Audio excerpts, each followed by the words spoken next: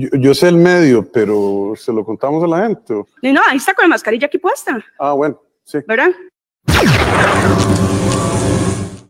El que la anda. Sí. No, es un medio en periodismo. Amplify Radio presenta Ciudad Canibal, el efecto secundario de la información.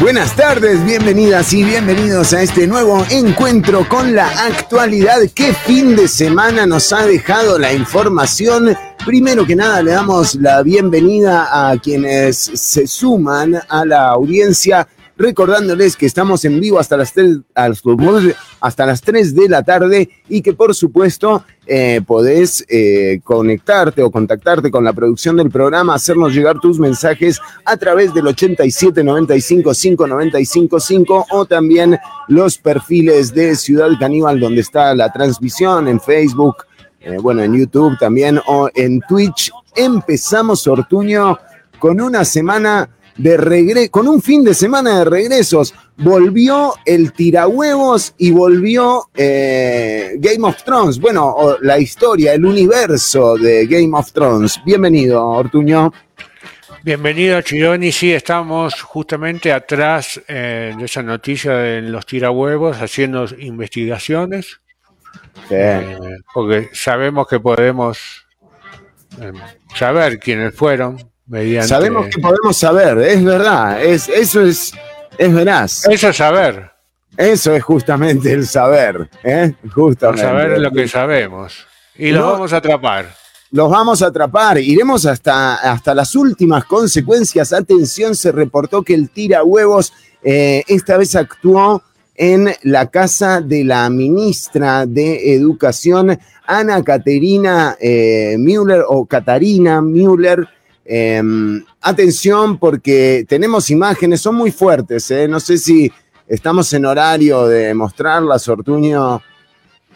Yo creo que sí. Dice que sí. La producción me dice que sí. Yo creo que sí. Compartimos entonces las imágenes con la gente del radio visual. Vemos una pared amarilla impactada por unos huevos que se ven como rojo en realidad. No es el mismo huevo de la otra vez.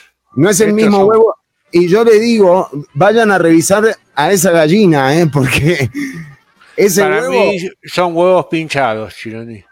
Son huevos, los pinchan y... Le inyectan colorante, algo así, para hacer más daño aún. Para hacer más daño. Estíreme un poquito porque se me está por inundar el estudio de grabación, Ortuño. Vemos el arroje de huevos y vamos a compartir con la audiencia el primer evento que tiene registrado Ciudad Canibal en torno al famoso tirahuevos, Ortuño. Sí, lo recuerdo muy bien.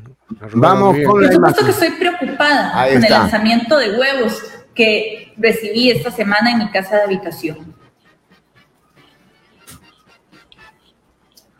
Sí, bueno, de hecho habíamos hecho una investigación para eso.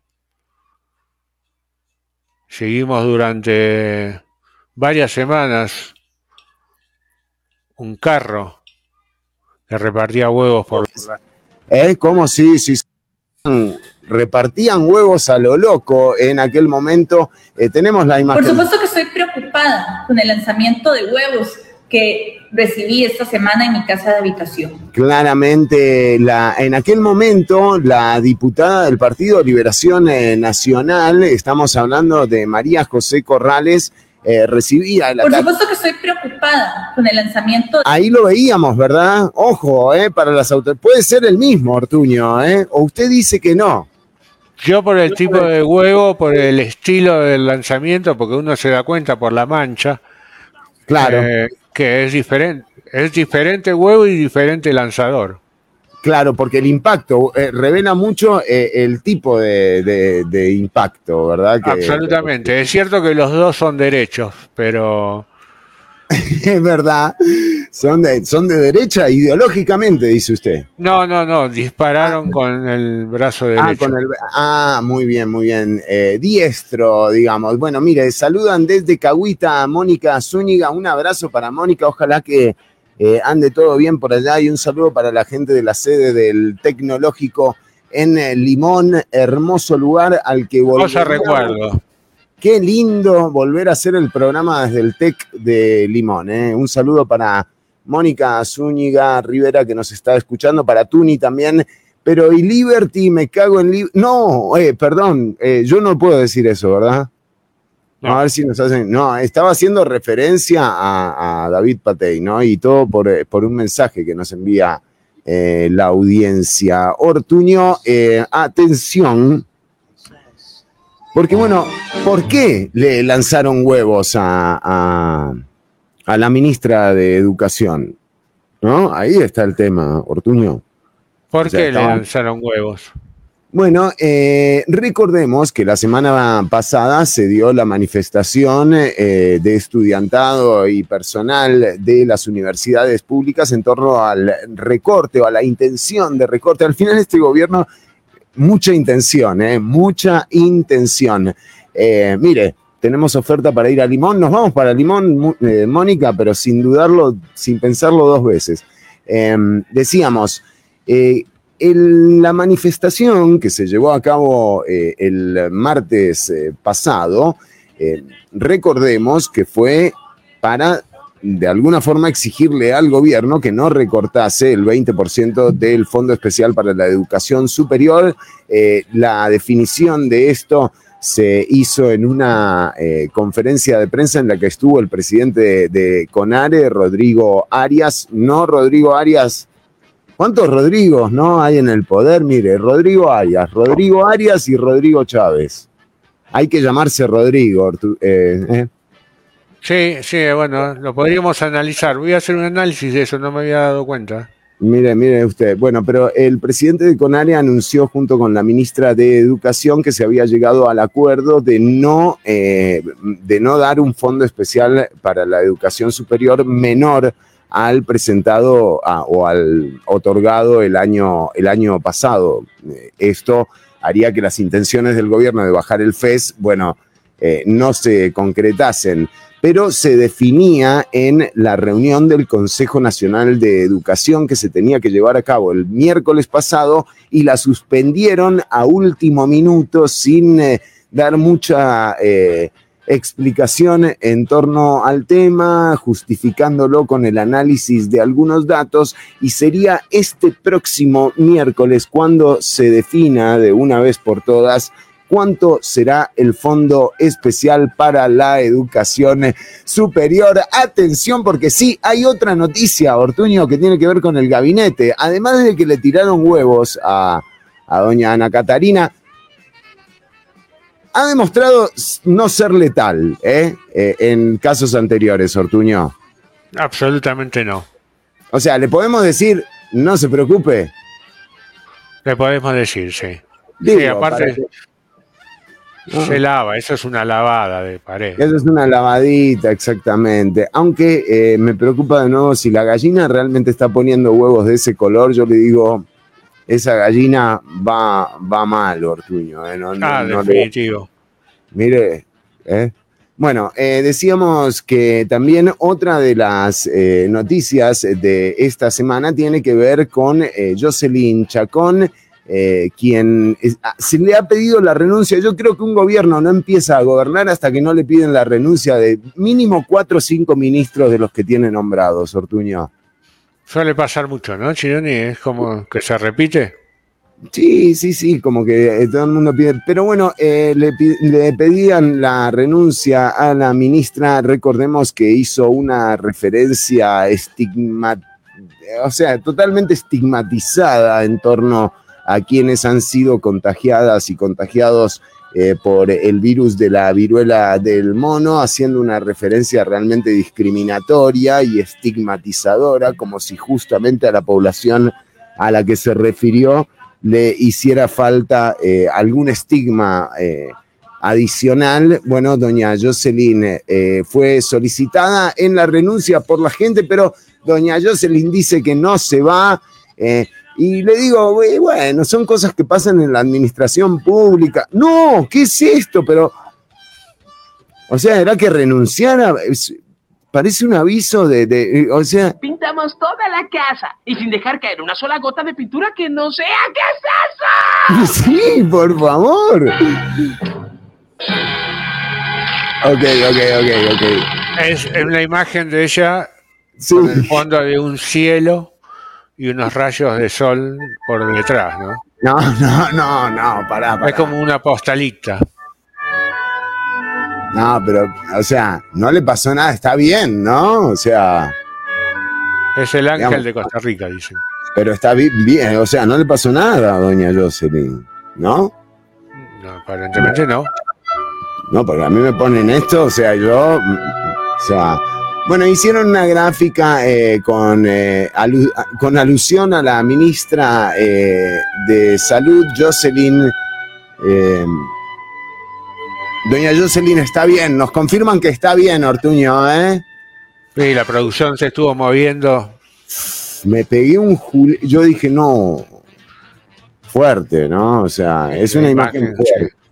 Una imagen fuerte. Bueno, decíamos, pero ¿por qué si tiene un maravilloso uso retórico de ideas? Bueno, uno no cuestiona tampoco, no puede cuestionar eso, Ortuño, desde aquí. Está bien que nos lo haga notar nuestra audiencia, pero no, es difícil porque, digo, no sé, Jocelyn, ¿qué podría decirnos si no? Bueno, ¿tenemos el video? Nos dicen que tenemos el video de Jocelyn Chacón.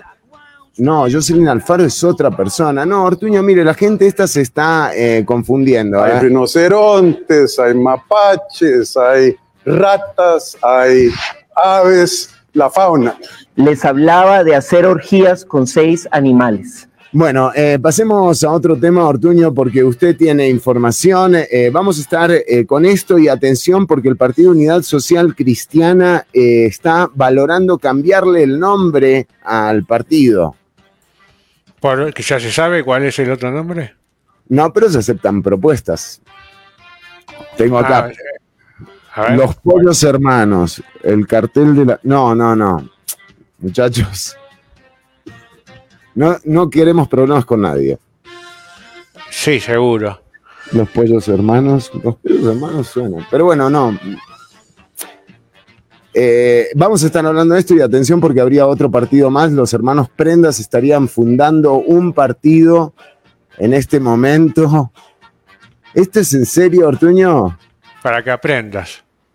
Nada más para mí, Canal 7, me cago en usted. No, ¿qué tiene que... me cago en usted. Nada que ver. Santos, me cago en usted. Nada Liberty, que me cago ver. en usted. Puchi, hay que calmarse. Perdón mis malas palabras. No queremos tener problemas con nadie, por favor, Ortuño, No, mira la producción, decile. Bueno, muy bien. Vamos a estar hablando entonces de los partidos nuevos y mucho más tenemos en el programa de hoy. Tenemos mucho más. Mi idea es siempre favorecer a la gente con algo nuevo, algo donde puedan aprender, algo que les sirva para la vida, Chironi. Y hoy vamos a comenzar con unas clases de improvisación, ¿no? Improvisación para hablar en público, improvisación para la vida también, ¿no? Una conversación en algún lugar, siempre hay una pregunta que te hacen de más, ¿no? Porque te quieren molestar y te van y te preguntan, ahí es donde tenés que empezar a improvisar. Te vamos a dar algunos tips básicos, te vamos a dar unos tips un poco muy más... interesante, Ortuño, porque es para improvisar en situaciones, en cualquier tipo de situación. En cualquier tipo de situación. Y esto obviamente nos va a ayudar luego en nuestra carrera de actuación. Ajá. En nuestros temas de improvisación en teatral. Sí. Para la muerte, cómo morir en un escenario. Siempre hay una dosis de improvisación en una muerte. A mí y está bueno saber eso, porque por ejemplo, se te olvida una parte del guión y te haces el muerto. Eso es una manera de improvisar. No, o sea, bueno, y a partir de ahí tienen que improvisar todos. Exactamente, y ahí los quiero ver. El guión. Bueno, eso es parte de lo que vas a estar aprendiendo hoy. ¿Habrá alguna que otro personaje que cree que la muerte es real? Seguramente, si se asustará. Todo eso pasa mucho cuando uno trabaja underground, ¿no? En el under, sí. En el under, sí. Los actores, muchos de mis alumnos trabajan en el under. ¿En el? En el underground. Bueno, en el subterráneo, sí, en el subte es. En el subte. Vamos a estar hablando de eso. Ahora vamos a hablar de la improvisación. Sí, más adelante vamos a estar hablando de grafología. Ah, mire, muy interesante. Para que si me quieren mandar firmas para falsificar. Me cago en el negocio. No, yo les puedo decir de acuerdo a su firma, más que su firma, su escritura. Me escriben una frase, cualquiera, sin insultos, por favor. Sí, por favor. Y yo les puedo decir su personalidad. Usted, Chironi, puede escribir, así me lo muestra. Sí, cómo no. Pero eso es para el otro bloque. Ahora vamos a empezar con cómo improvisar en público, ¿no? Que ¿Cómo quizás improvisar en público? Para el gobierno que nos está escuchando. Para todos, esto sirve para todos, Chironi. Sí. Es más, los políticos sí saben improvisar muy bien, están entrenados para eso. Claro. Improvisar es quizás una de las situaciones más exigentes para una persona que no está acostumbrada a hablar ante una audiencia. Sin embargo,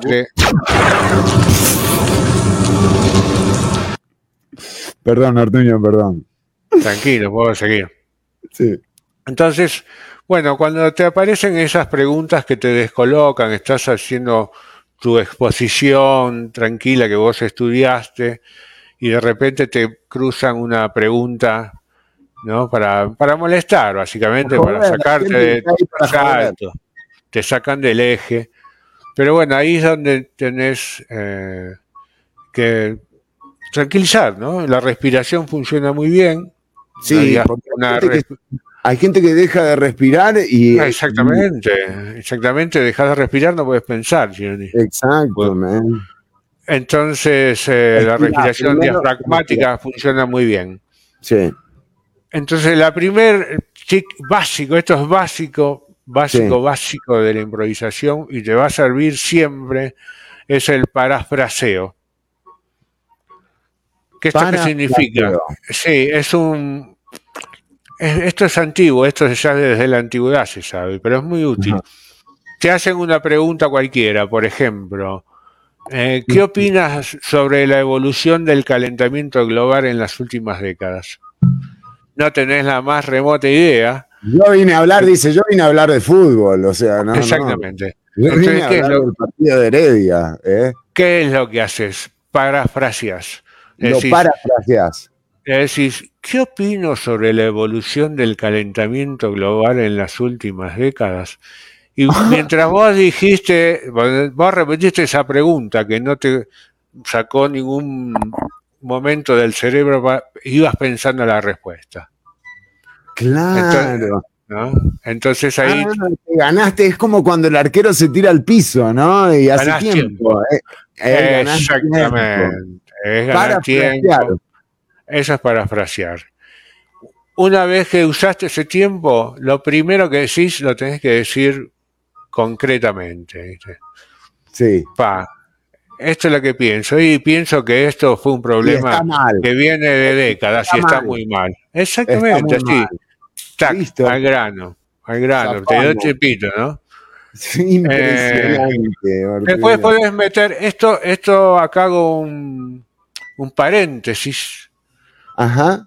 En este punto, porque es usar historias o anécdotas personales, que si bien es cierto que sirven. Claro, pero en el calentamiento global es un problema si tenés que utilizar, o sea, vos le decís que qué pienso yo del calentamiento global.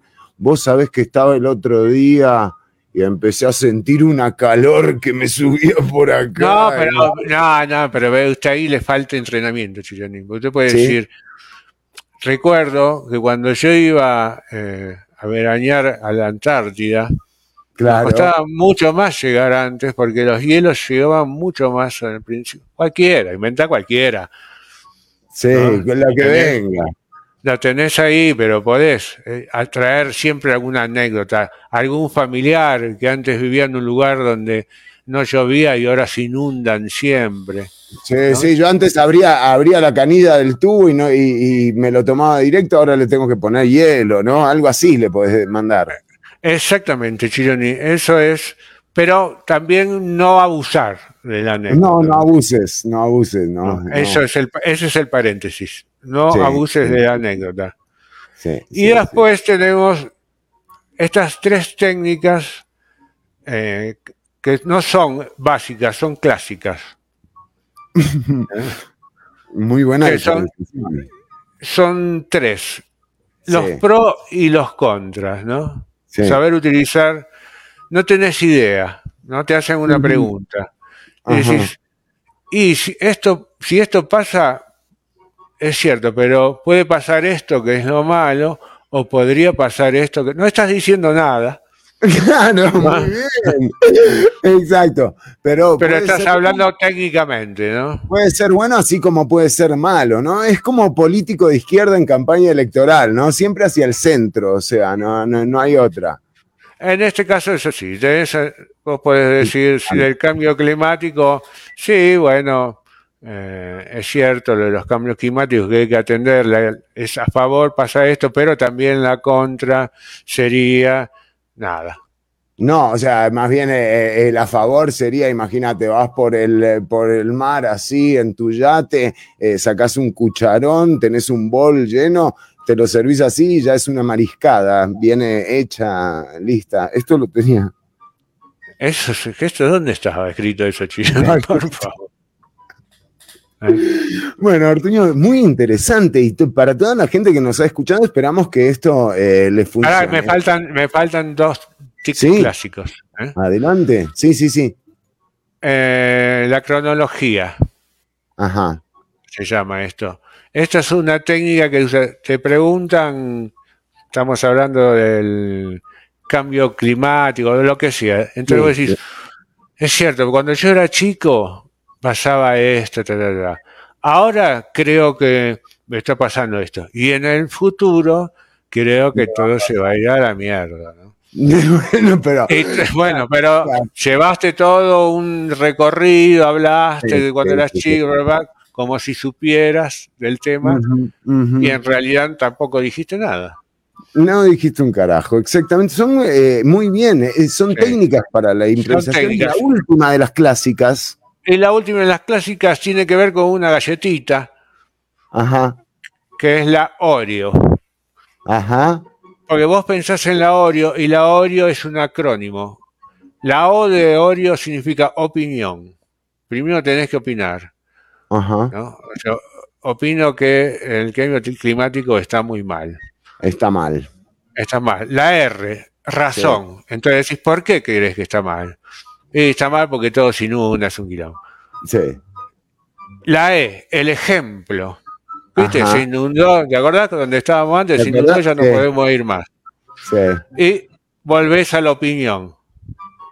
Esto es todo un quilombo, se va toda la mierda. No, pero ¿por qué está bien. Bueno, sí. Es mi opinión. Es cierto, y yo cierro con la misma opinión para reforzar, para que la gente recuerde qué es lo que yo dije.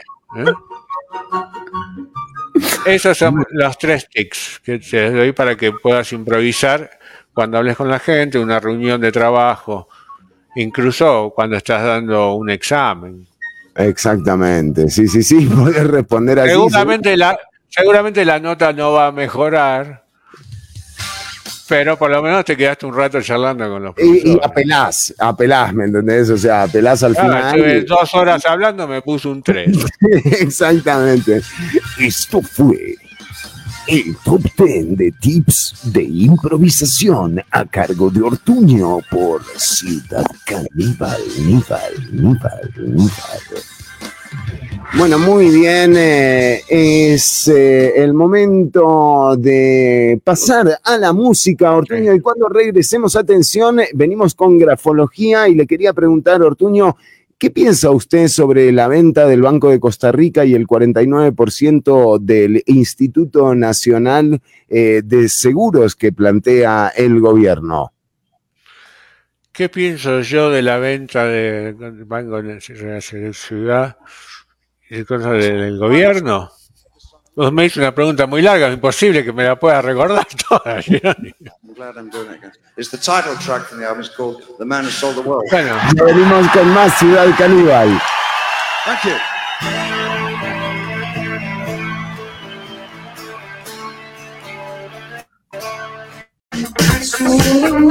Escuchamos a los Babasónicos con el tema Bye Bye y parte de la nueva producción que está impecable realmente. El nuevo disco de Babasónicos se llama Trinchera. Y bueno, ya hemos puesto varias canciones. Hoy tenemos además un programa lleno de estrenos musicales, Ortuño, también. Sí, así es.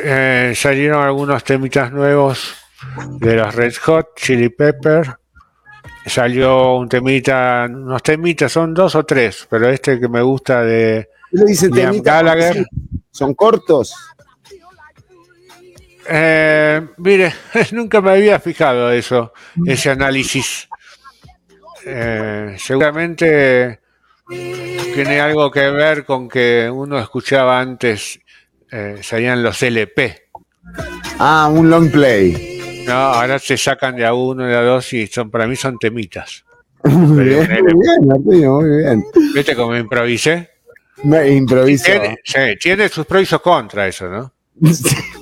La gente los escucha un poco mejor, más así rápido, pero el otro te da otra visión de la banda, ¿no? Claro, el LP. El LP te da otra visión, absolutamente. Bueno, yo entonces... cuando era chico yo escuchaba LP. Después por la mitad escuché CDs y otra cosa así. Vaya a saber, en el futuro, vaya a saber que escucho, uno lo va a tener adentro del oído de la música. Muy bien, Artuño. Me quedé bien. ¿Cómo se nota, Sí, para el curso Inbox. Para el curso Inbox. Me hicieron una pregunta, ¿cómo se hace si te hacen muchas preguntas a la vez? ¿No?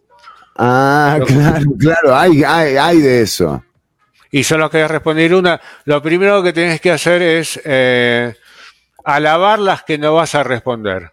Decís, muy buena pregunta, le decís. Hay muy buenas preguntas, todas me parecen sumamente interesantes, pero me voy a detener en una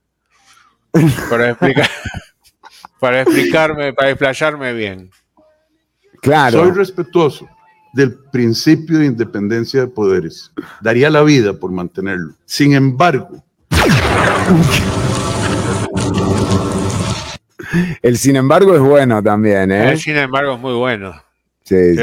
Porque te da unos segundos para repensar cómo vas a seguir. Sí, es verdad. Y puede hacer un quiebre ahí, sí, ¿no? Es importante, sin embargo.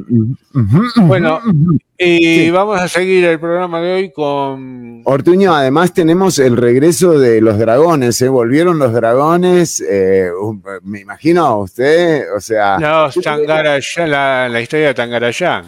Sí, exacto. Chironi, vuelven los caminantes blancos, vuelven todos.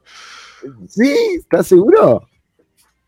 Bueno, no quiero spoilar. Yo así, la gente después va con una expectativa que no se cumple.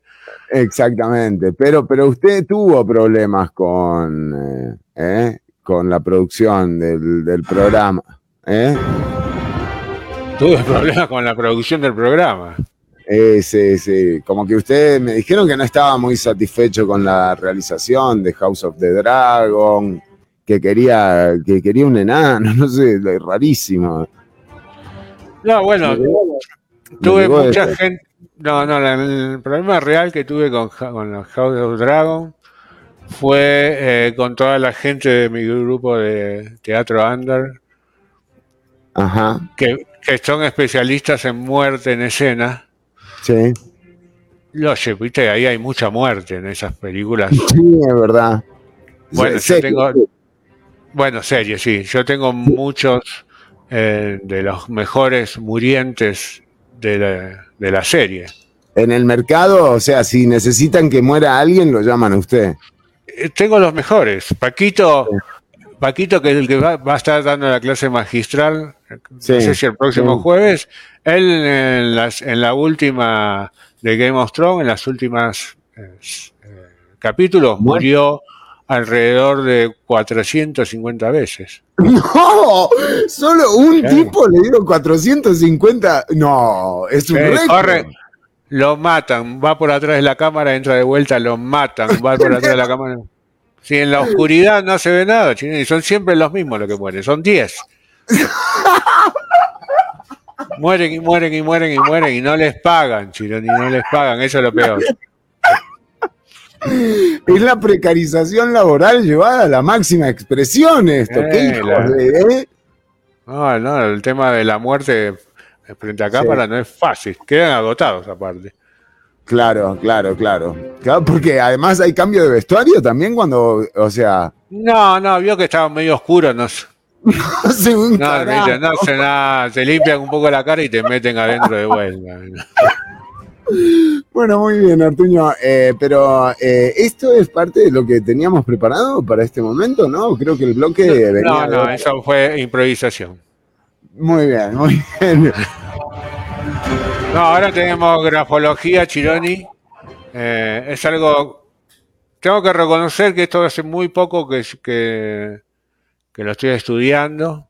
Uh-huh.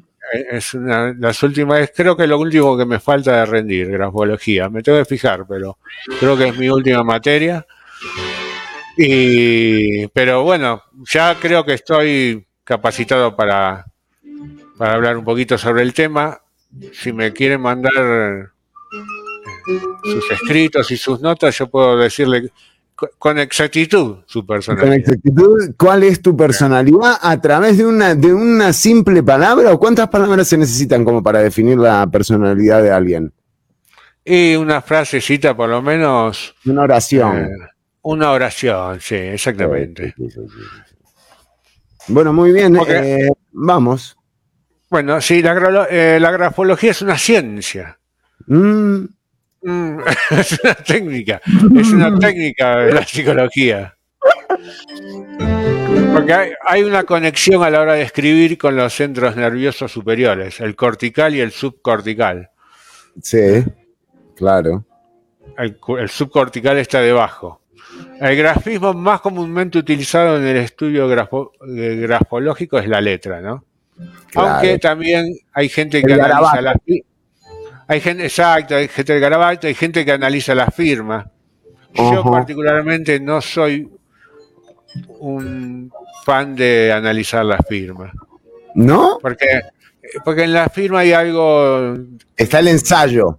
Está el ensayo, está el ego. Ahí hay improvisación ahí, no hay improvisación. Exactamente, ahí hay algo. Volvemos a lo mismo, ¿me entiendes?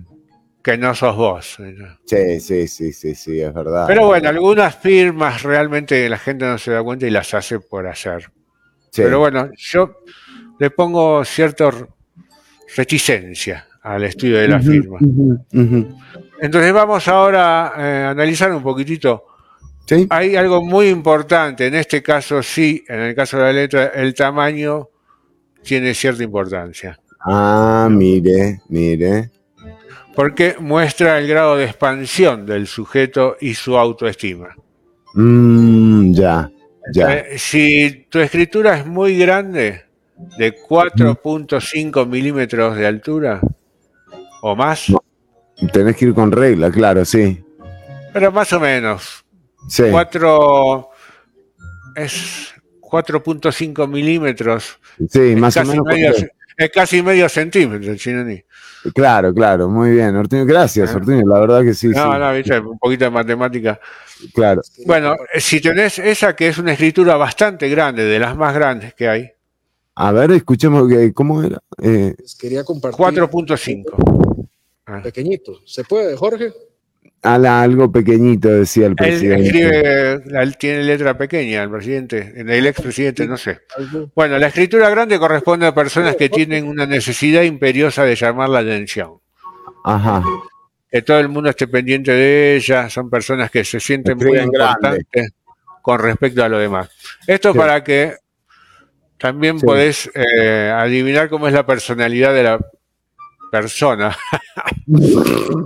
que tenés enfrente, ¿no? Alguien que te conoces recién, le decís, ¿por qué no me escribís Escribime alguna acá. frase? Sí, a ver, me gusta saber qué letra, si tenés buena letra. Y ahí la sacás, ahí al toque le sacás, ¿no? Ya por el tamaño, por el tamaño.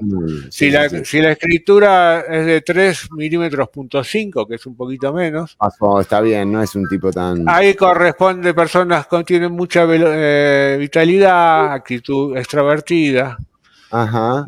2,5 milímetros, ya personas que Se está quedando corto ahí.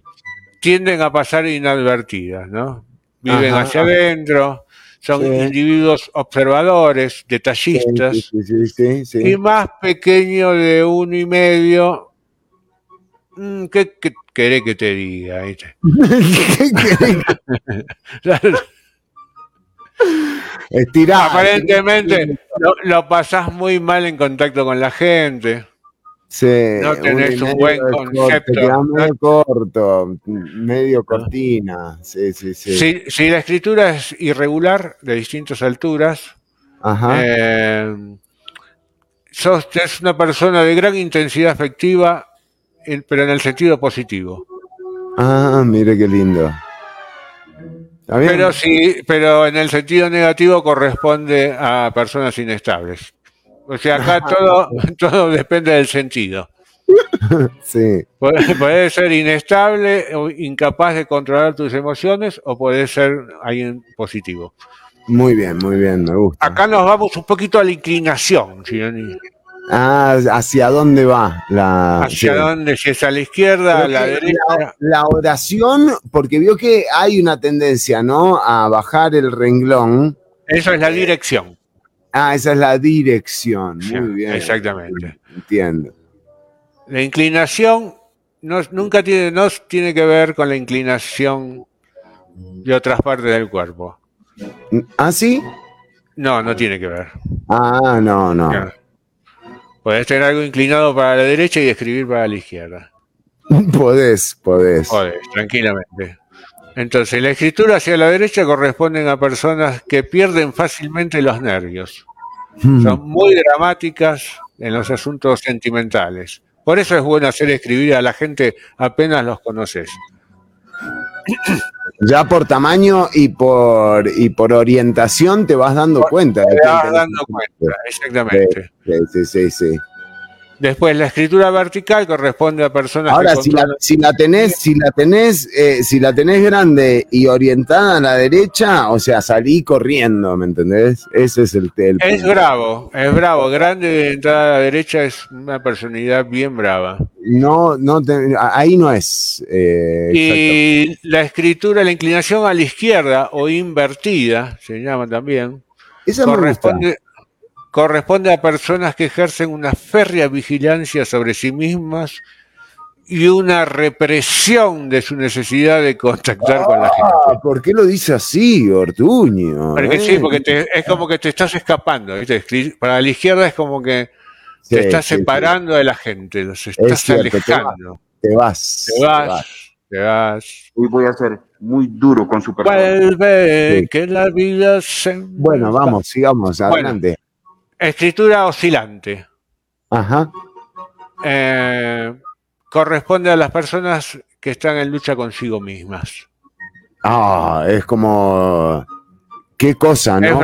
Es bravo. Es feo cuando encontrás a alguien que escribe así, oscilante, de izquierda a derecha, derecha a izquierda, al centro. Esa gente, y hay cierta inmadurez. Y hay una lucha consigo mismo. Que quizás se traslada a la pareja. Te la traslada. Y te la traslada. Y lo peor de todo es que tenés que pelear contra dos. Exacto, contra él mismo y vos. Contra él y contra él mismo. Sí, y vos también, porque son tres. Sí, bravo. Sí. Vamos a la forma, ahora, que muestra el comportamiento cultural, ético y moral del sujeto. Una escritura curva. Corresponde a personas adaptables que se amoldan con facilidad. En ella predomina el sentimiento de la dulzura. Y por ejemplo, ¿sabés que tengo una pregunta para usted como especialista en el tema, como experto en la materia? Le quería consultar, por ejemplo, ¿cómo definiría usted a una persona que en lugar, vio que cuando se le termina el renglón a uno tiende a poner un guión y continuar la palabra debajo en el renglón siguiente? Sí. Y hay gente que no, hay gente que no hace eso. Y que más bien pone a cuenta de no cortar una palabra, desperdicia un pedazo de renglón. ¿Eso cómo se define, Ortuño? Quiere evitar conflictos. Bueno, muy bien. ¿Por qué tienen el grupo gente así? Tengo en el grupo gente así, porque hay gente peor que no hace el guión y sigue escribiendo la palabra como para arriba, como chiquitita que entre. No, esa gente resiliente se llama, esa gente como que va. Que lo quiere hacer encajar. Encajar aunque no sea. O se empiezan a juntar las letras, ¿no? Como que se empiezan a amontonar. También, gente que quiere encajar como sea, ¿no? Sí, ¿ves lo que le digo? Bueno, pero está hablando usted, está diciendo. Claro, por supuesto que sí. Después tenemos la escritura angulosa. Que corresponden a las personas duras e intransigentes. ¿Cómo Para es la ellas, angulosa? en ángulo. Angulosa. En ángulo. Es como letra, más tipo letra de imprenta. No, angulosa, sí. Está como ve Eduardo Brus que pone, ¿serán egocéntricos, Ortuño? ¿Serán? Seguramente. En esa letra que escribió es angulosa. Mire, tenemos otra consulta. Ignacio nos dice, yo conocí a una muchacha en la U que firmaba a lo ancho de la hoja, ocupaba una cancha de fútbol para parquear un Volkswagen. Bueno. Sí, generalmente gente que vive en casas muy chicas. ¿Ah, sí? Sí, entonces ellos necesitan espacio y lo expresan con sus firmas. Ah, mire usted. Acá nosotros en casa todos tenemos firma ancha. Porque claro, su casa es un poco... Es un poco chiquísimo. No es chica, pero somos muchos. La suya es como angosta y larga. Exactamente. Lo bueno que cuando se va yendo gente y la casa se hace más grande, nuestras firmas se van acortando. Se van cogiendo. Sí, la psicología de la grafología es impresionante.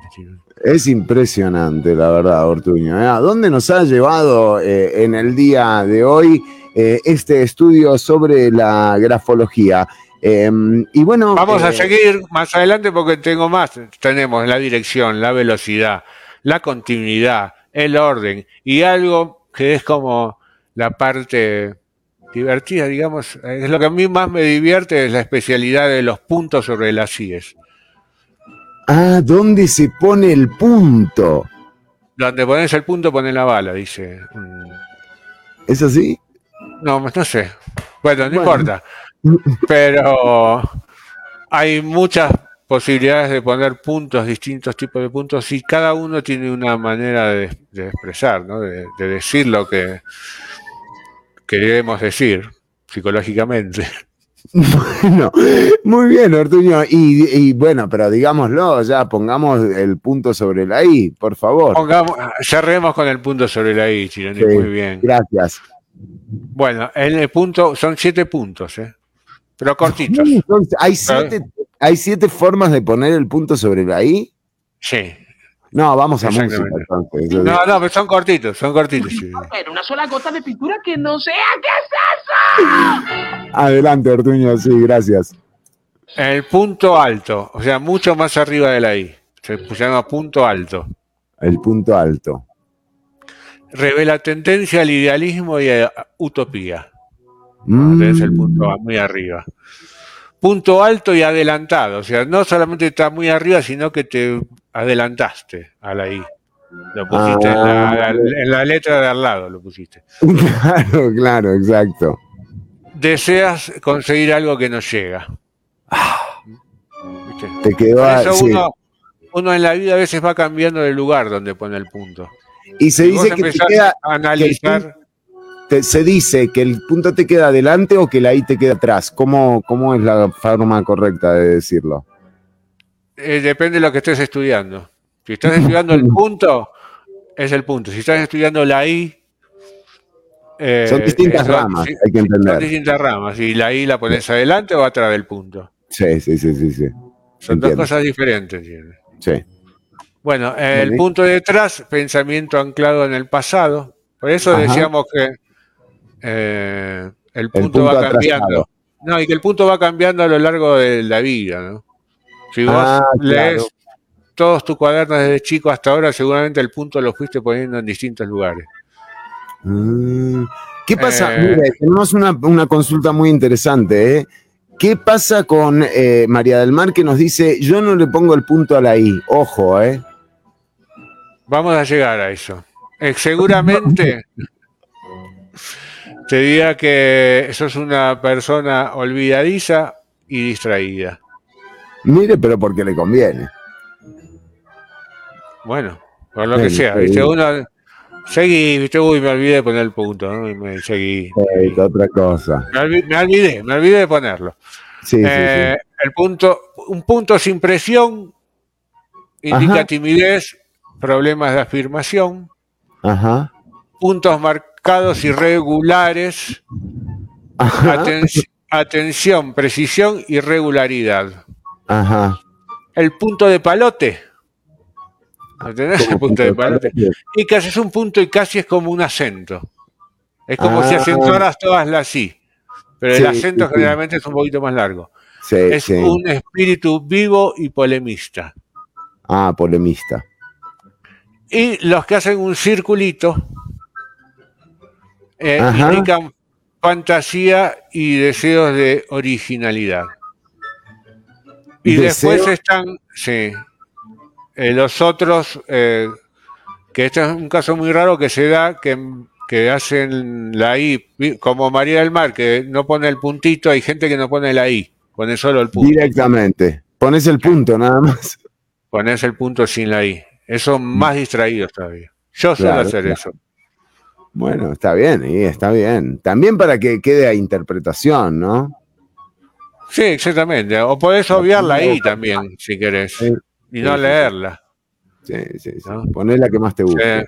María del Mar sería Mara del Mar, por ejemplo. Está lindo también. Por eso, si sacás la I no hay demasiado problema en todas las palabras. Cualquiera, decir cualquier palabra que tenga I y sacarle la I. Y no cambia nada. Podríamos sacarla de las vocales. A, E o U. El problema es cuando las empezás a empatar y, por ejemplo, fiera y feria. Quedarían fera las dos.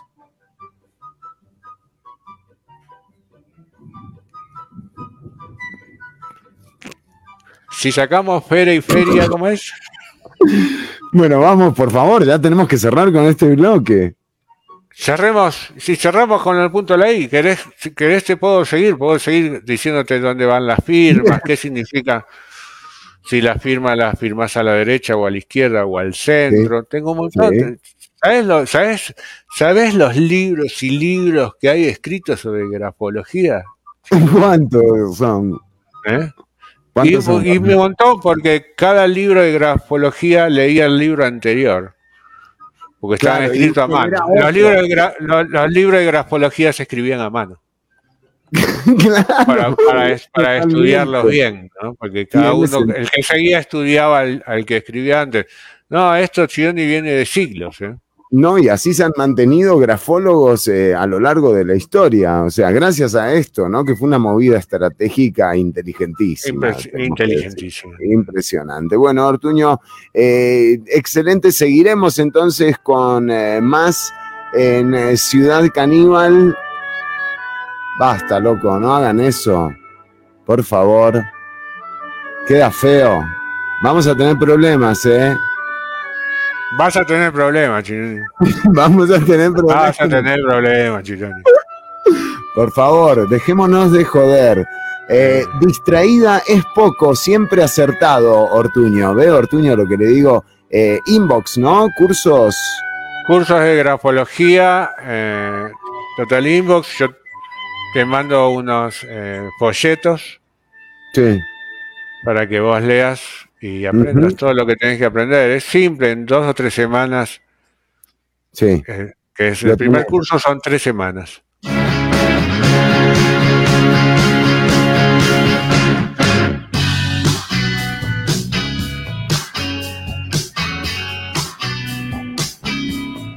Escuchás lo nuevo de Spoon, se llama The Devil and Mr. Jones.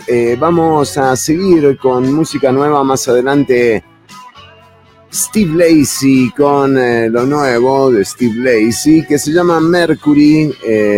Muy buen disco, realmente ha sido beneficiado con los comentarios de muchos especialistas en música y por supuesto aquí lo vamos a tener en Ciudad Canibal, así que más adelante Steve Lacy. Esto que vas a escuchar ahora es música nueva de Denzel Curry con T-Pain. Esto es Troubles.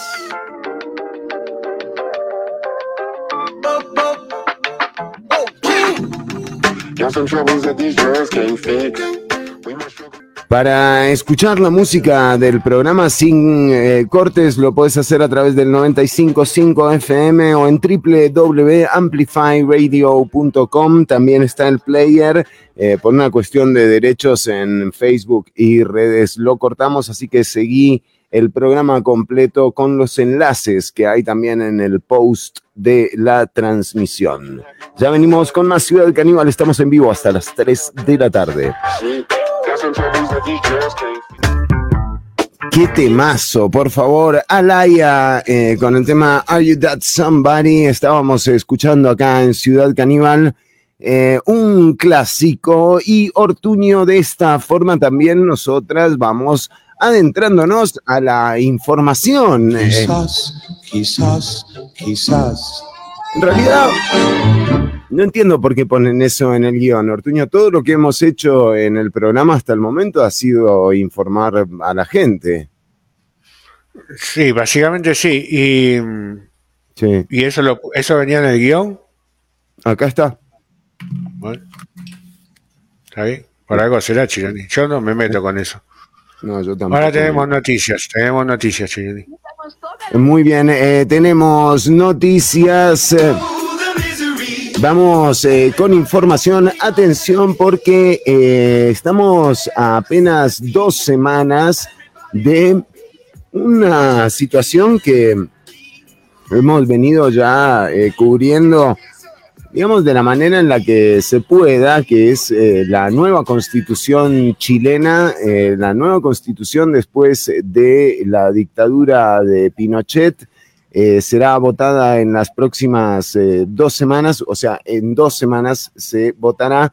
De hecho, el presidente chileno Gabriel Boric apeló este sábado a la unidad a 2 semanas de que las chilenas y los chilenos aprueben o rechacen en las urnas la propuesta de la nueva constitución.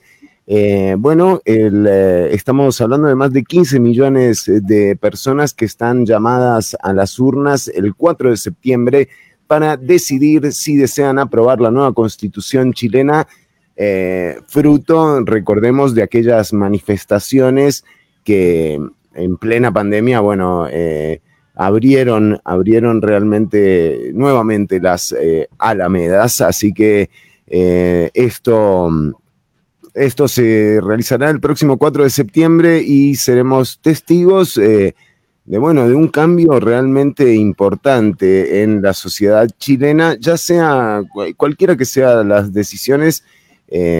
Hay encuestas en donde por ejemplo, para el estudio de Pulso Ciudadano hay una tendencia a rechazar el proyecto. Estamos hablando de que la diferencia es prácticamente de 10 puntos, con lo cual, se ve en riesgo la nueva constitución chilena. Pero esto se develará el próximo 4 de septiembre, Ortuño, y estaremos, por supuesto, atentos a lo que ocurra. No sé si se dio cuenta de lo que le pasó a la primera ministra finlandesa, a Sanna Marin, que no tiene nada que ver con Luis Antonio, ¿verdad, Marin? Ortuño, se filtró un video de Sanna Marin en una fiesta. Se la ve muy bien, muy animada, doña Sanna Marin, la premier finlandesa, y a raíz de esto se ha generado una polémica en torno a sus capacidades para el mandato. Por supuesto que en redes sociales ya hay muchos defensores y defensoras de Sanna Marin, la primera ministra entretenida de Finlandia, que bueno, ha sido juzgada por medios de comunicación y la opinión pública por pegarse una fiesta. Ojalá, Ortuño, ¿no? Uno tuviese premiers o ministros así de divertidos, ¿no? Se la veía muy contenta, sí. Bien, alegre, una fiesta normal, como podemos tener cualquiera. Como la que tuvo Boris Johnson. También, pero ese lo tuvo en pandemia, ojo, en el furor de la pandemia. No es lo mismo. No, no es lo mismo, por supuesto. No. Bueno, esto ha sido parte del escándalo, digamos, que se ha generado. Le digo, debe tener la primer ministra finlandesa, debe tener el mismo círculo de amigos que Keila Sánchez, ¿no? Porque le filtraron el video, hay que ser hijo de... ¿No? ¡Qué mala onda! Y siempre hay uno, viste, ahí. ¡Qué gente! En el medio, sí, infiltrada, gente infiltrada, chino. El famoso clickbait le llegó a Finlandia. Bueno, clickbait. Usted maneja información también, yo tengo algo más, un tema que ha sido, digamos, que lo han dejado pasar las agendas mediáticas del mundo, pero hubo un atentado en Rusia del que vamos a hablar un ratito ahora mismo, pero usted tiene más información, Ortuño. Sí, a mí me llegó la noticia de todos los meses que tenemos que dar sobre Elon Musk. En este caso tiene que ver con la compra de Twitter. Aparentemente sí, vio que ahora en octubre empieza el juicio, a ver si Elon tiene que comprarle sí o sí Twitter, ¿no? Comprar Twitter.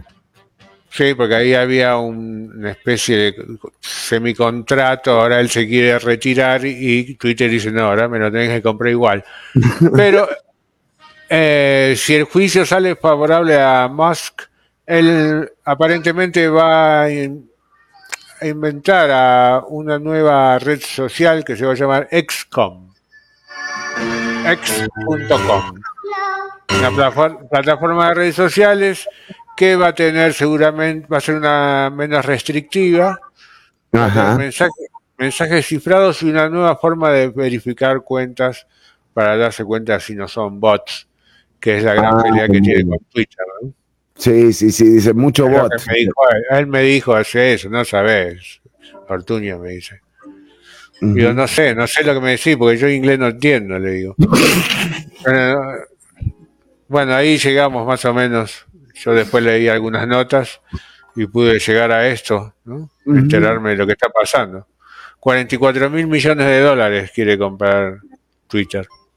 Claro, y así sí, también, comprámelo, ¿no? Por eso, ahora dice, no, vos me dijiste que le ibas a comprar, comprámelo. Ya tiene el de Twitter, ya había hecho planes, además, se había gastado la mitad de la plata, ya se la había gastado. Así, bueno, el juicio empieza el 17 de octubre, para que lo tengan en cuenta, y que es un juicio que tenemos que seguir, lo vamos a seguir, vamos a mandar gente de producción, va a ir al juicio, y vamos a estar en vivo desde la sala del juzgado. Siguiendo, ¿no hay algún juicio, algo que nos quede más cerca para no gastar tanta plata, Ortuño? ¿Algún otro juicio al que podamos mandar gente? No sé, el del Diablo, el de la Reina del Sur, algo así, algo como más cercano de repente, digo yo. Está apretado el tema del presupuesto. Sí, ya sé, bueno, pero esto ya está programado por producción. No sé, bueno, habrá que hablarlo. En tal caso, igual yo los voy a mantener informados, no se preocupen. Yo sé que toda la gente siempre está esperando información sobre Elon Musk. Y Ortuño, atención, porque tenemos a la audiencia que nos escribe a través del 87-95-5-95-5. Buenas tardes, caníbales. Ortuño pregunta, ¿y las personas que nunca ponen tildes o comas, es lo mismo la tilde que la coma, Ortuño? Volviendo a la grafología, ¿no? Sí, no es lo mismo. No. Volviendo a la grafología, no, tampoco es lo mismo. No. Es muy parecido el gesto, aunque el acento es para arriba y la coma es para abajo. Ajá. Es lo que nosotros los grafólogos llamamos gesto inverso. Ajá, exacto. ¿No? Pero bueno, en el caso de no poner el acento, hay dos. El 90% de las veces es un problema de ortografía, la gente no sabe que va acento. No sabe que va con acento. Y en el otro caso es gente en general muy tranquila, que viaja en su propio mood y que no necesita acentuar nada en su vida, ¿no? Todo va parejito, ¿no? Y eso es una representación de su vida, ¿no? No quiero acentuar nada, todo tiene que estar así como va. Muy bien.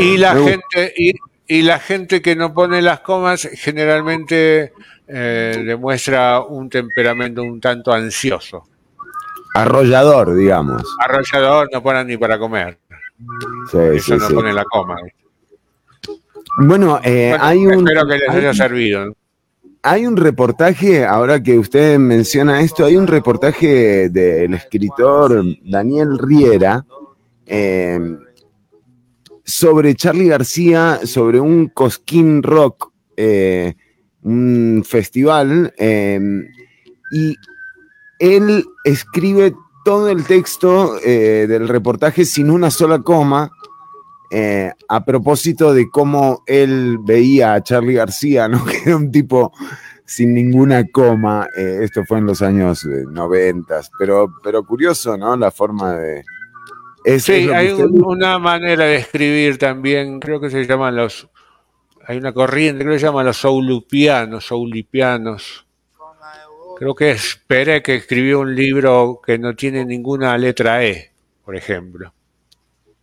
O sea, para escribir un libro ellos se ponen como una traba. Voy a escribir un libro sin la letra E y anda a escribirlo después, ¿no?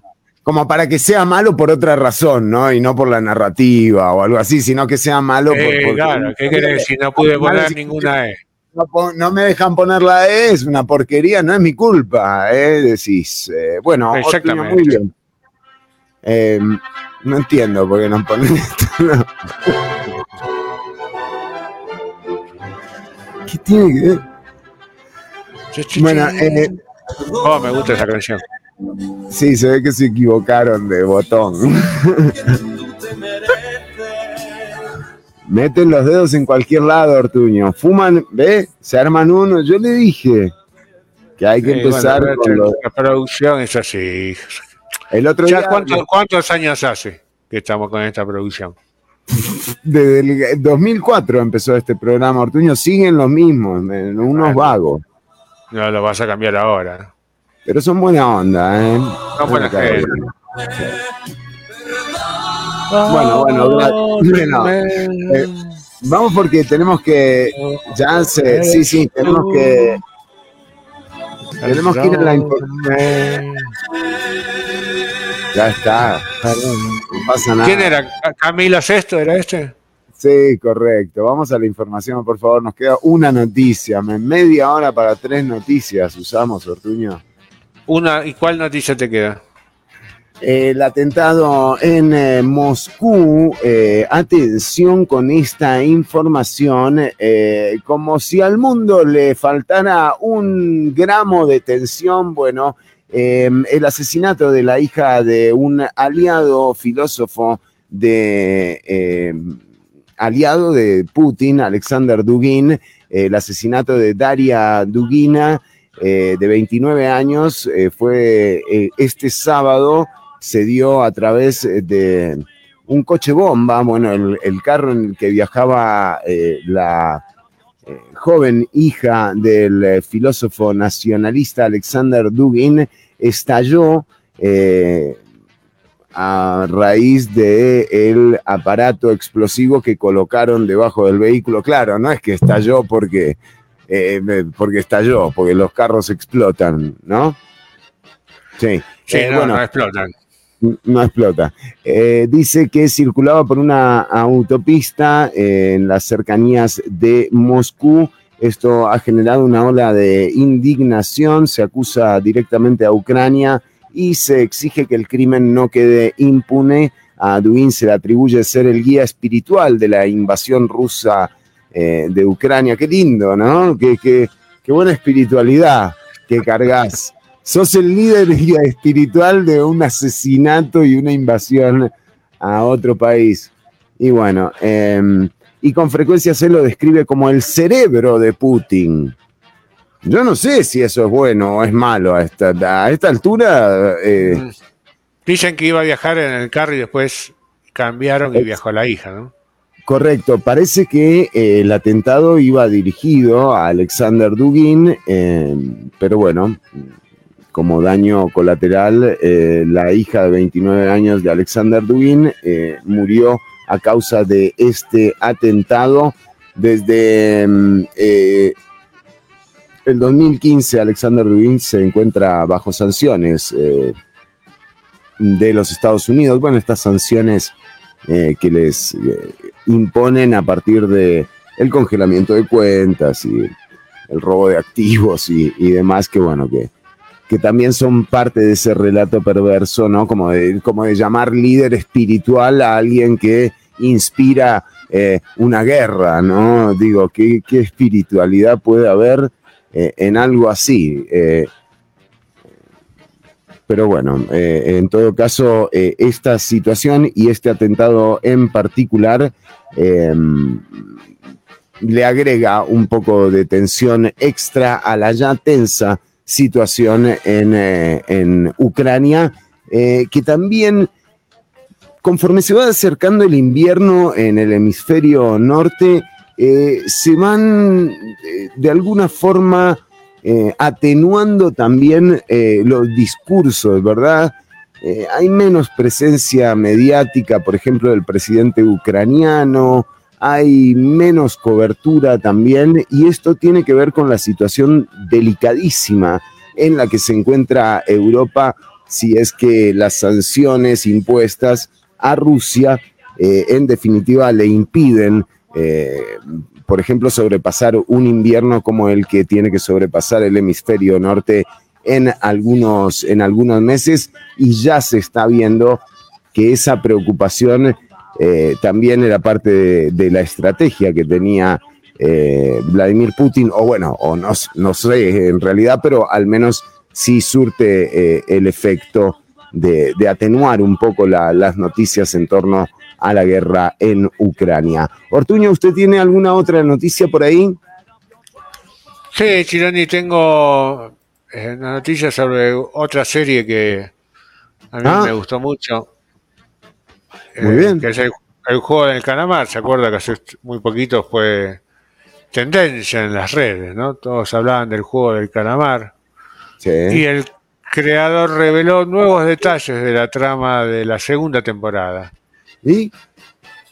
Está buena. No. Y sin dejar caer una sola gota de pintura que no sea. ¿Qué es eso? El juego del calamar llegó casi sin promoción a Netflix, y nadie quería filmarla. El tipo tenía el guión ahí, nadie lo presentaba, nadie la quería filmar. La filmó, se hizo famoso. Logró 14 candidaturas, nominaciones al Emmy. Es la primera producción de idioma no inglés en obtener una nominación al Emmy. Mirá vos. Usted. Mirá. Está filmando ya la nueva temporada, la segunda. Quería hacer este programa para que las personas se dieran cuenta de que el mundo es injusto y que se preguntaran. Claro. Él lo hizo así. Porque yo le pedí una nota. ¿Quién iba a decir? Que era que el mismo que hizo Ciudad Canibal hizo el juego del calamar. No. De lo que me vengo a enterar. No fue así, pero no importa, no confunda a la gente. Bueno, no sé, quería hacer y se preguntaran por qué y dónde tenemos que empezar a hacer los cambios. Y ahí quiere que la gente se pregunte eso, ¿no? Sí. Él dice, no estoy tratando de decir que el capitalismo es malo en sí mismo. No. Dice él, solo quería plantear esta pregunta sobre qué podemos hacer para cambiar nuestro sistema a uno más justo. Claro, eso no quiere decir que sea malo. ¿O sí? Bueno, no sé. Sí. El juego de calamar, que terminó en medio de un suspenso imaginado, vio que él termina el protagonista que gana el concurso, se va, cambia totalmente, ¿no? De ser una persona perdedora a tener millones de plata. Y él ahí cambia, hay un quiebre en la historia y todo lo que empieza ahora es lo nuevo. Mira qué reflexión, mamma mía. Claro, porque y lo que pasó antes es lo viejo, además. Exactamente, Chironi. Y lo exactamente. Que va a pasar, claro, es lo que están filmando ahora. Claro, claro. Qué loco, ¿eh?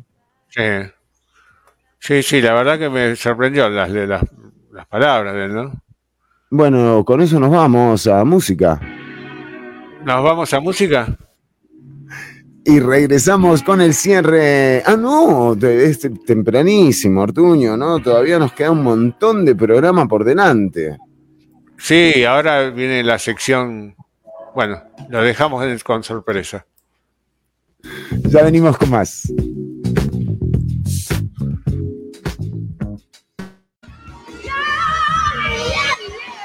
Brittany Murphy con este temazo, realmente Me and Your Folks, en realidad You and Your Folks, Me and My Folks, Brittany Howard, bueno, impresionante lo que suena este tema. Ortuño, vamos con con una especie de breve resumen sobre lo más relevante en la actualidad nacional. Qué lindo, ¿no? Que se llama esta sección. Me encanta, Chironi. Breve resumen de lo más importante en la actualidad nacional. Toma, Teletica. Digo, por si lo quieren usar, ¿no?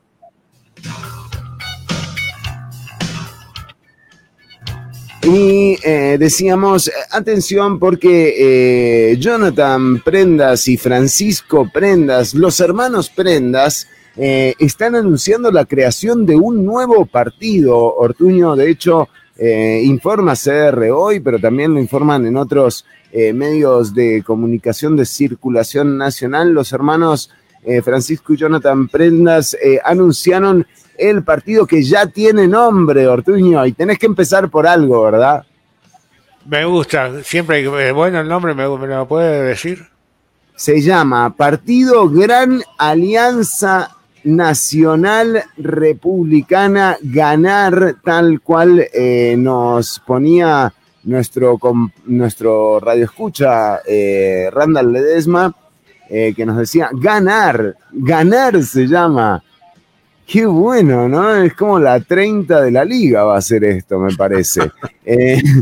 Bueno, atención porque sí, ya está anunciado el partido Gran Alianza Nacional. Parece que no anduvieron bien las cosas con Fabricio, ¿eh? ¿Cuánto duraron? Qué sé yo. ¡Es una porquería! Tranquilo, pero bueno, tampoco es para tanto, ¿no? O sea, a ver, bueno. Soy respetuoso. No. Sí. ¡Es una porquería! Bueno, veremos qué tal le va al exdiputado, ¿no? Y a su hermano con el nuevo partido. Ojalá que salga mejor que lo de Fabricio, ¿no? ¿Cómo se llamaba el otro partido? Nueva República. Y antes Restauración Nacional. Ya es el tercer partido que tiene Jonathan Prenda, va por un récord. Le digo, Ortuño, o sea, no te lo... ¡Es una porquería! No te lo tomes así nomás, o sea, no es un dato para dejar pasar. Bueno, esa es una de las noticias. Y por otro lado, ya sí hablamos de del tirahuevos que regresó junto con la nueva temporada de Game of Thrones. Volvió el tirahuevos, en este caso la víctima fue la ministra de Educación, Ana Catarina Müller. Ahí vemos el resabio del huevo que le dejaron en la pared. Y por otro lado también decíamos, bueno, ¿qué pasa con el Fondo Especial para la Educación Superior, que generó la movilización impresionante, la movilización que generó el martes pasado entre estudiantado, personas estudiantes y funcionarias de las universidades públicas. Se hablaba de 20.000 personas, realmente podría ser tranquilamente con las fotos y las tomas de aéreas que se hicieron ese día. Bueno, sí se constataba que había una gran cantidad de gente en las calles protestando por el supuesto recorte del gobierno, un recorte que hizo marcha atrás, pero recordemos que la reunión en la que se define el Fondo Especial para la Educación Superior es en la Comisión de Enlace, y esa reunión fue suspendida de manera abrupta por el oficialismo, y ahora se sabrá el próximo miércoles cuando la Comisión de Enlace vuelva a reunirse. Así que lo del FES yo diría que está por verse. También han salido nuevos reportes, nuevamente lo que hemos mencionado. ¿Qué pasa con la intención de la venta de activos que hizo el presidente de la República en su discurso de los 100 días? El discurso de 100 días, Ortuño. Sí, larguísimo. Y recordemos que además de la venta de VIXA y del Banco de Costa Rica, se hablaba del 49% del Instituto Nacional de Seguros. Bueno, hoy el periódico La Nación informa algo que ya habíamos también puesto aquí en el programa en evidencia, gracias a las fuentes que nos hicieron hincapié en que eliminar cualquier institución pública es un desbarajuste de las finanzas del gobierno, y que las transferencias que esas instituciones, en particular el Banco de Costa Rica, el Instituto Nacional de Seguros y VIXA también, ¿no? A pesar de que es un banco que genera muy poco, pero o el que menos genera, pero VIXA también aporta fondos y hace transferencias tanto para la Comisión Nacional de Emergencias como para el IBM, como para Infocop y para la Comisión Nacional de Emergencias, tal cual lo hemos dicho. Estos aportes realmente hacen posible el funcionamiento del Estado y bueno, están muy blindados por la Constitución y por los reglamentos que tienen en torno a la posible venta. En todo caso, vender estas instituciones representaría alrededor del 1,8% del total de la deuda que tiene el país, que asciende a los casi 28 billones de colones, un 68% del Producto Interno Bruto, y un 68% que también, gracias al Partido Acción Ciudadana y la aplicación de la regla fiscal, cercena realmente la inversión pública, transformándola en gasto y haciendo que el Estado deje de atender una serie de obligaciones que por Constitución le competen. Así que en torno a la venta de activos queda mucho camino por recorrer, pero como hemos dicho también en el programa, sí revela esta vocación que tiene el presidente de la República, que no hay por qué calificarla de buena o de mala, al menos no desde aquí. Cada uno hará su propia valoración, pero en todo caso sí se nota que el presidente lo que requiere en este momento es de proyectos de ley que le garanticen que a la hora de ir a pedirle plata y liquidez, por supuesto, al Banco Mundial y al Fondo Monetario Internacional, esta liquidez sea obtenida por el gobierno de Costa Rica, un gobierno que además, un país que no tiene índices de deuda descabellados, comparado con otros países, ¿no? Entonces, muy probablemente un país y un gobierno sujeto de crédito. Pero la deuda hay que valorar si realmente la deuda o endeudar más al país es la verdadera salida de esta encrucijada en la que estamos como sociedad. Esto se verá en un tiempo, y lo que sí es cierto es que el Partido Unidad Social Cristiana está evaluando cambiarle el nombre al partido. Juan Carlos Hidalgo creo que ya quedó como presidente del Partido Unidad Social Cristiana. Y ahora si le cambian el nombre le sacan la presidencia, tienen que volverlo a elegir, ¿o no? Sería lo mejor, para mí sería ideal, porque es otro partido. Exacto, se llama distinto, o sea, cambiamos de nombre, cambiamos todo. Hay que empezar de cero. Primer partido, muy bien, yo apoyo que le cambien el nombre a la Unidad Social Cristiana, Ortuño. Yo apoyo que le cambien el nombre, le podrían cambiar hasta el color de las... Sí, banderas, sí, podría que cambien la sede, el logo, el color, la gente que está adentro también la pueden cambiar, o sea, realmente pueden hacer lo que quieran, ¿no? Absolutamente. Digo, hay opciones, siempre hay opciones. Hay muchas opciones, Chironi. Muy bien. ¿Qué colores quedan de bandera? ¿Qué colores quedan de bandera? Es verdad, hay que ver que queda libre, ¿no? ¿Qué opciones? Claro, sí, porque hay mucho usado ya. Sí, amarillo y rojo yo no le recomiendo a la unidad, ¿eh? Amarillo y rojo no va. Que no vuelvan a usar el amarillo y rojo, la Unidad Social Cristiana, por favor, ¿eh? Verde tampoco va. No, Dios guarde. Azul ya lo tienen, el rojo ya lo tienen. Sí, no, café. No, café, pero no es un buen color para una bandera, me parece.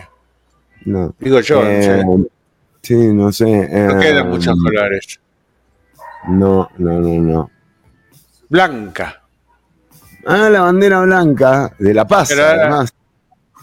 ¿No hay nadie con bandera blanca? No, Oscar Arias, pero no. Bueno, es para charlarlo. Lo hablamos. Sí, se puede hablar, no es urgente, ¿no? Sí, dice que para diferenciarse de los demás partidos van a tener una visión humanista. Todos tenemos visión humanista porque todos somos humanos. Exactamente, ¿qué está diciendo? Me quiere confundir este. ¿Qué quiere confundir? Bueno, en todo caso, bien por el cambio de nombre, estamos con vos, o sea, cambio de género, la ley lo permite también, o sea, lo que quieras, Unidad Social. Cambio de género, porque podés cambiarlo para verano, puedes usar un género un poquito más liviano, para no tener tanto calor. Exactamente. En invierno puedes usar un género un poco más pesado, ¿no? Sí, correcto. Ortuño, nos tenemos que ir despidiendo porque está Colochos ahí con la... Te baja Colochos, te baja la cuchilla, ¿eh? La cuchilla nos deja afuera. Bueno, sí, nos tenemos que ir despidiendo. ¿Podemos decir que volvió Colochos a Ciudad Caníbal, Ortuño? Sí, dígalo, Chironi. Lo podemos decir. Yo quiero preguntarle a Colochos a ver si me autoriza, ¿no? O sea, no sé. Quisiera. Habría que conectarlo. Bueno, por ahí nos contactamos el jueves. No sé si no estará en otro programa, Colochos, porque Colochos, o sea, convengamos que tuvimos ya sabe de radio de tenerlo unos minutos con nosotros, pero atención, podríamos estar ante el anuncio de que Colochos vuelve a Ciudad Caníbal, ¿eh? Esto no es joda. No. Y es totalmente real. Bueno, nos despedimos. Chironi, va a haber, ¿cuántos faltan? ¿Va a haber House of Dragon al final? Pero ¿cómo? Ayer la vi. Ah, ¿ya la vio? Sí, ¿qué tal está? Digo, yo ya la vi. ¿Qué tal está, Chironi? Ah, ¿y usted no la vio? La escuché. Bueno. Me acostumbré tanto a la radio que, viste... Está muy bueno, está muy bien. También le están pidiendo la renuncia a la ministra de Salud en House of the Dragon, ¿eh? También. Sí, muy grosso. Esto ha tenido un ¿Quién heredó el trono? ¿Quién heredó el trono?